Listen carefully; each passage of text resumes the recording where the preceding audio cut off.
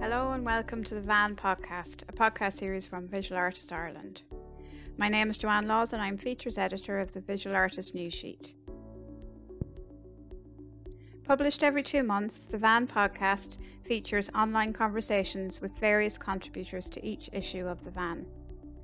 This gives opportunities to discuss some of the ideas arising from published texts, while also offering insights into their wider practice.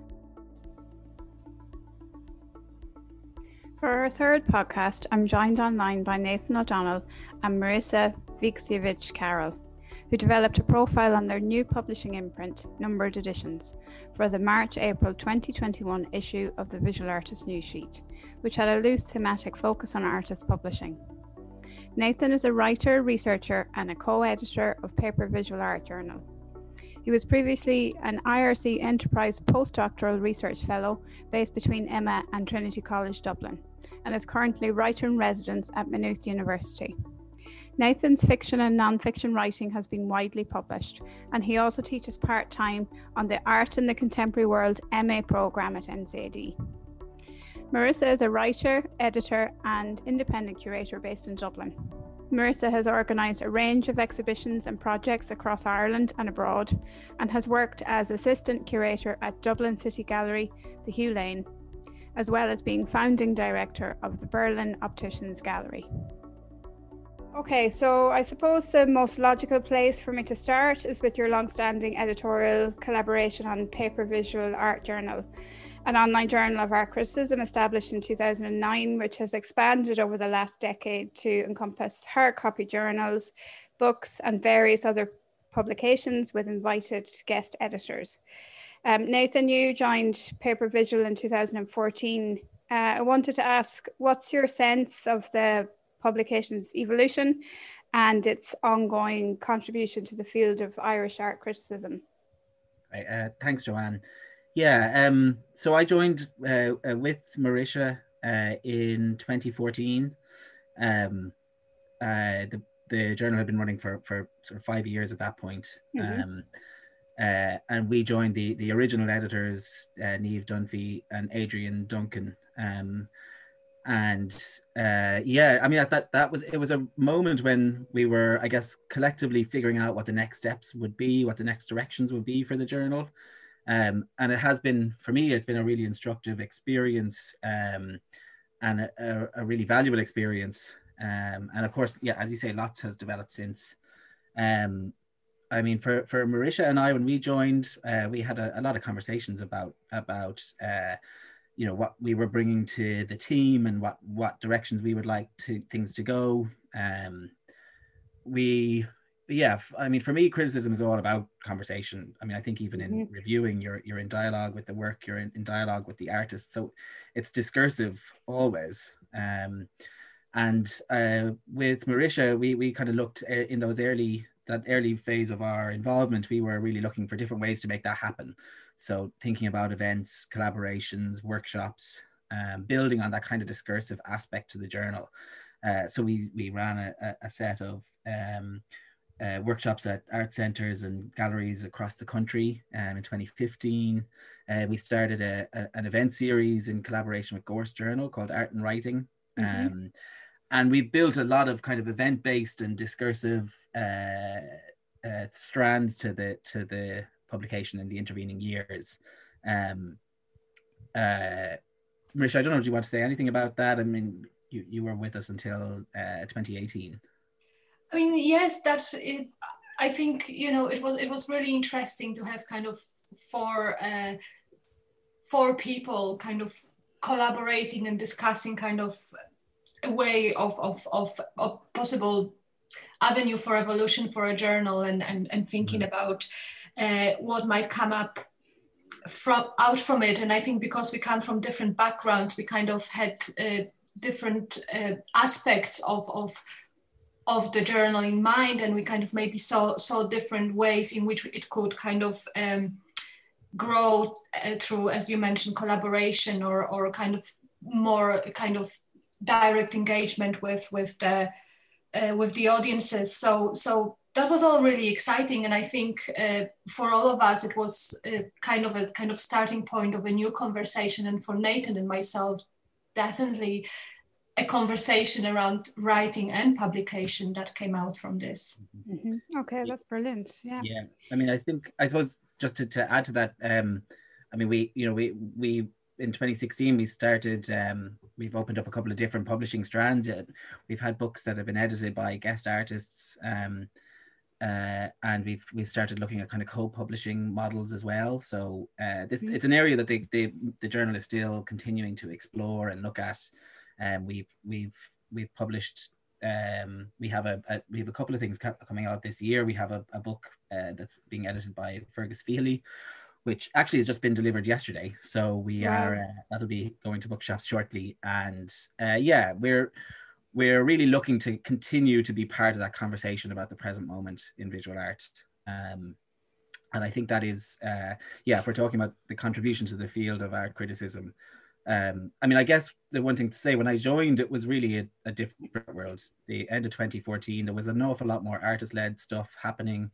There was still that kind of vacant space moment that was going on. And PVA really came out of that in some respects. I mean, there was that connection to the joinery. And yeah, I mean, since then, the art world has changed in some ways. You know, the intervening period has been a lot more punishing for artists. There has been, a crisis of artists' studio provision. And I don't think we ever came out of that. We just kind of folded into this new crisis that we're in at the moment. So I kind of think we'll be facing into a very different situation when we come out of this pandemic, this lockdown moment. I mean, in general, but specifically for artists. And I think there's going to be a real role for art criticism in that. So that's something that we'll be thinking about and finding ways to address. Excellent, thank you. And so, as you explain in your column for Van's March-April 2021 issue, you organised a 12-day residency together in Cowhouse Studios in Wexford, which led to the development of Numbered Editions, an experimental publishing imprint for artist writing. Marisha, maybe you could outline what transpired during the residency and how the idea for this new publishing venture came about. What's the scope and ambition for Numbered Editions, particularly with regard to experimental and collaborative processes? So I think it was a really amazing opportunity for Nathan and I when we received the invitation from Frank and Rosie from the Cowhouse Studios to develop a residency in collaboration with them. And it gave us an opportunity to work with artists who also experimented with writing or were interested in publishing. And that whole process was exciting from the moment of putting out an open call, selecting the participants, to actually meeting everyone in Cowhouse Studios and kind of starting the actual process of engagement with the artist. The 12 days were very intense. Nathan and myself were there at the beginning and the start, but we engaged a number of amazing collaborators who worked with the artist on a series of workshops and engagements throughout. And if I could just name a couple of those collaborators, we had Christodoulos Makris, Sarah Pierce, Barry Dolby, Francis Halsall, Paul Ferguson, and Conor McGarrigle, all of them exploring with the participants the kind of ideas and propositions in relation to cartography, orientation, geography, and through kind of that engagement, really exploring the idea, the concept for the residency, which was based on the title, "The Map is Not the Territory." And that was a title we borrowed from a Polish-American scholar, Alfred Korzybski, and which allowed us to kind of step into the area where you exploring the kind of maybe dissonance you experience between the map or the kind and as an entity and the territory that you explore, and the kind of differences, the abstraction of the notion, the translation and cartography, all of these kind of separate issues that can be wrapped and discussed within that. Nathan, would you like to help me out here in case I'm that's missing out anything or? No, it was, I mean, I think exactly that. The residency was conceived as a initially as a kind of standalone entity, I suppose. We had always, it was structured around a publication, and as a result, you know, the art, we opened it up to artists and writers. So we had a big range of people working at the intersections. You know, there were a lot of visual artists who wrote, or people who were doing both writing and had art practices. And all, yeah, as Marisha was saying, all founded around this idea of cartography. It was really afterwards, as we began the process of assembling the publication, and we've been working with a designer, Claire Bell, to put shape on this, and to really give the right to give the right shape to the output of what, and to reflect, I guess, some of the process of the experience at Cowhouse. But it was during those conversations that we started to talk about the lifespan of publications like this, and the real singularity and uniqueness of what had happened at Cowhouse, the unusualness of using a residency as a method or a device for publishing. And we realized that, you know, there was more to be explored here. So, I mean, Marisha and I have been talking for several years about, you know, we've talked about PVA and that involvement in a kind of a critical enterprise, but we've also both been really interested in artists' writing, kind of separate from and aside from the kind of critical aspect. So, yeah, for us, this things really coalesced, and we had a lot of conversations about this, and realized that perhaps this could be the beginning of a sort of a serial publication, not a journal, not a magazine, but something that happened over time and took different forms as it evolved. So we had the idea to call it Numbered Editions, and to conceive of this as the first iteration, as it were. Yeah, does that? Yeah, and I think what was really important, thanks Nathan for kind of wrapping it up nicely. I think what was really interesting for you and I as well is that we started to noticing that there was this kind of gap in the publishing market, if you can call it so, where that type of publications that were not really a catalog or were not really a publication related to kind of exhibition, but actually that addressed something in between, that kind of artist practice that that, as you, Nathan, mentioned, was exploring, you know, the kind of intersections between writing and artists, that you know, that be it at times plays or maybe scripts that were kind of accompanying artistic performances.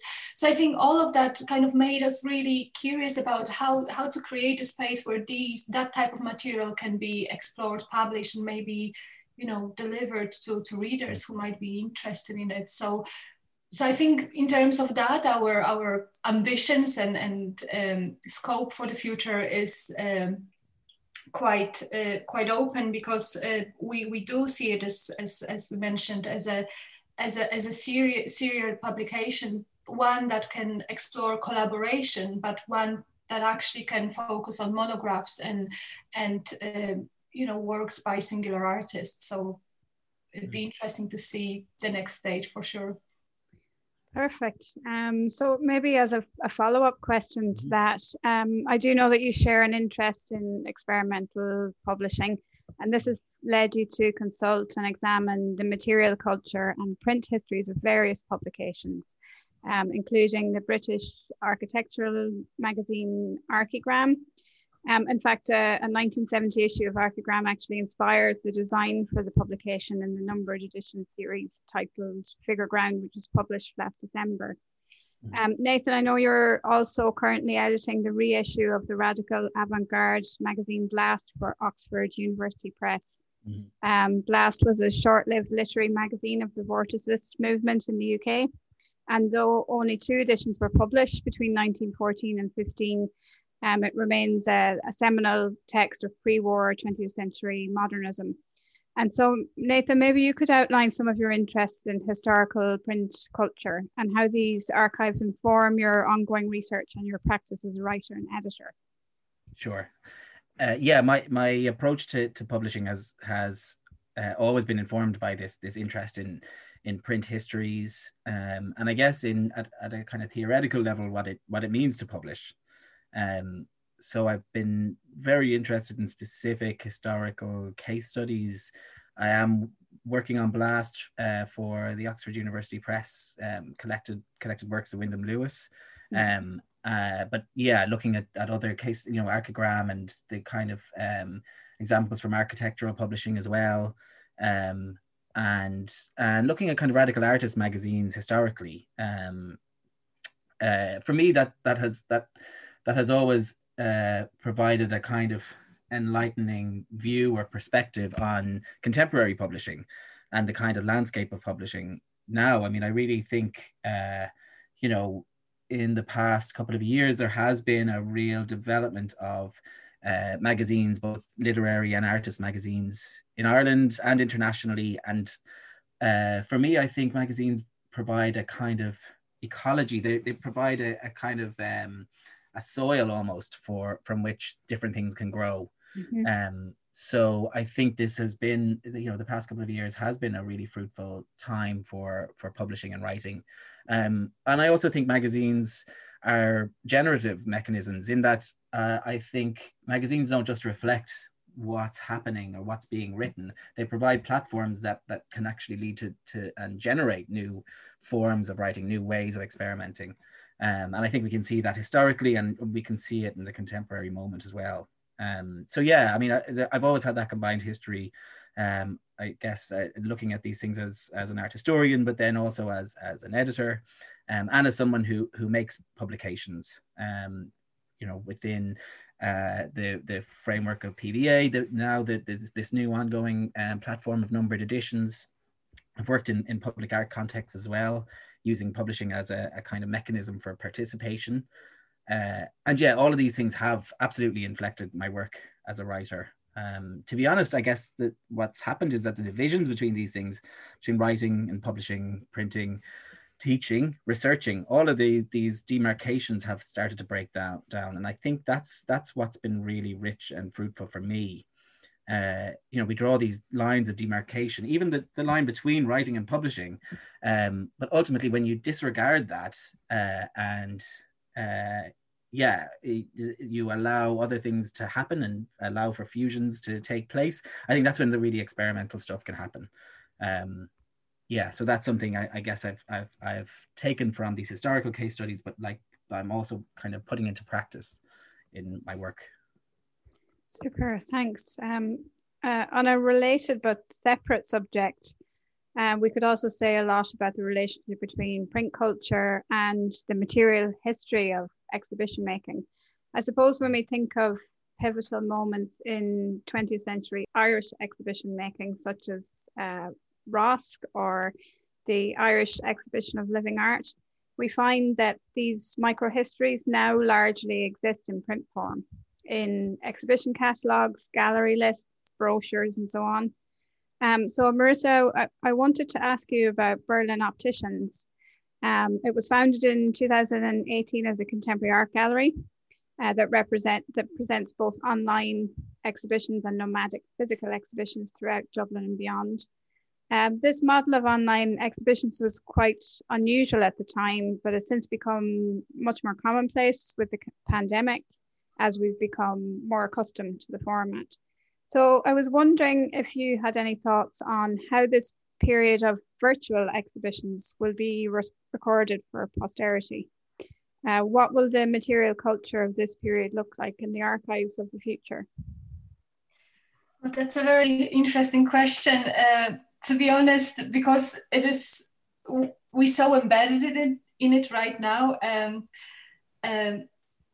I have to be honest and say I haven't really considered that part of it yet, but it's been really interesting to think about. I think, as you mentioned, when Berlin Opticians emerged in 2018, like the emergence of Berlin Opticians was actually dictated by a different set of circumstances.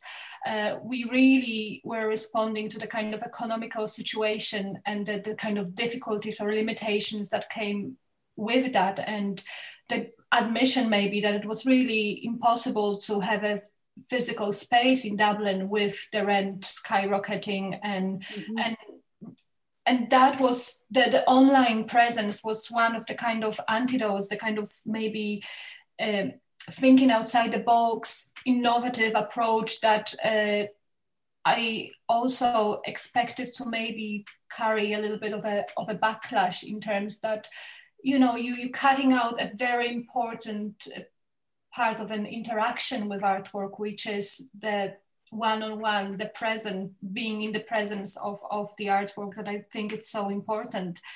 I think nowadays the online exhibitions are very much,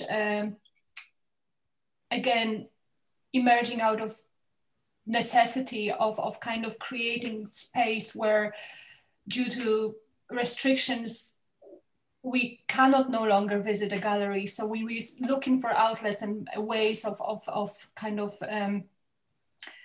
allowing us to engage with artworks in a way that maybe wasn't necessarily intended for it originally. Mm-hmm. I think that the one kind of important distinction for me here is the maybe use of the virtual versus online, and I kind of think that virtual exhibition often carries this kind of maybe implication that an exhibition didn't really take place. I think what's happening nowadays, what we experience online, is the kind of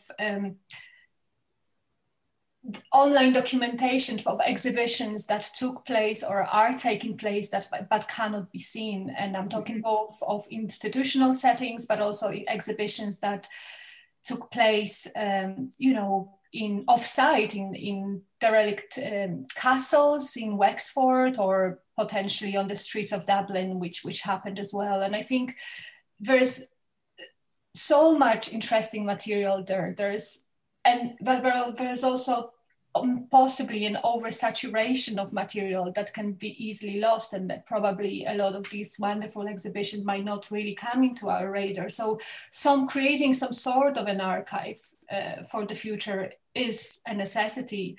What the archive could look like is an interesting question. I mean, exhibition catalogs, brochures seem like the kind of nice way of commemorating the moment, a tangible way of commemorating something that's quite untangible, or haven't been tangible, or haven't been really,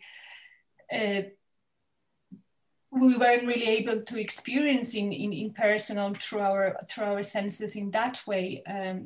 So I to be honest, I don't have an answer to that, but I think it would be really interesting to see how both institutions and individual artists, what approach will emerge from that, because I think we're really good at finding very creative solutions to situations like that. So I'll be happy to see what the outcome is. That's a great response.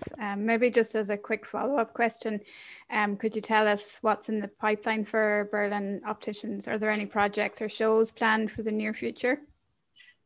So as with many institutions and with many other organizations, we faced a lot of kind of cancellations and a lot of our programming was put on hold, partially because, again, what we relay online, the online exhibitions that you see, they do take place in real life. They're often photographed and documented and then presented to the audience.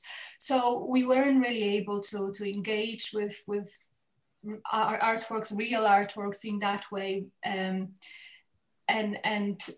we also kind of taking a moment for reflection and planning our physical exhibitions, which I think are so important. We had a number of institutional collaborations planned for 2020, which hopefully will take place later this year or in 2022.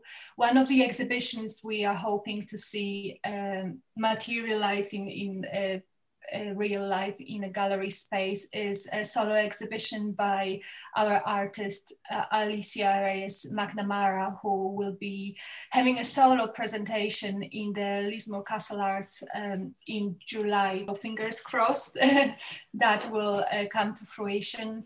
And also in July, we are hoping to have a group exhibition in the complex of 3 Berlin artists, which would be really exciting. Again, I think because of this kind of personal need of interacting with real art, I think our attention nowadays is turned to grasping the opportunities of presenting artworks in physical spaces as much as possible.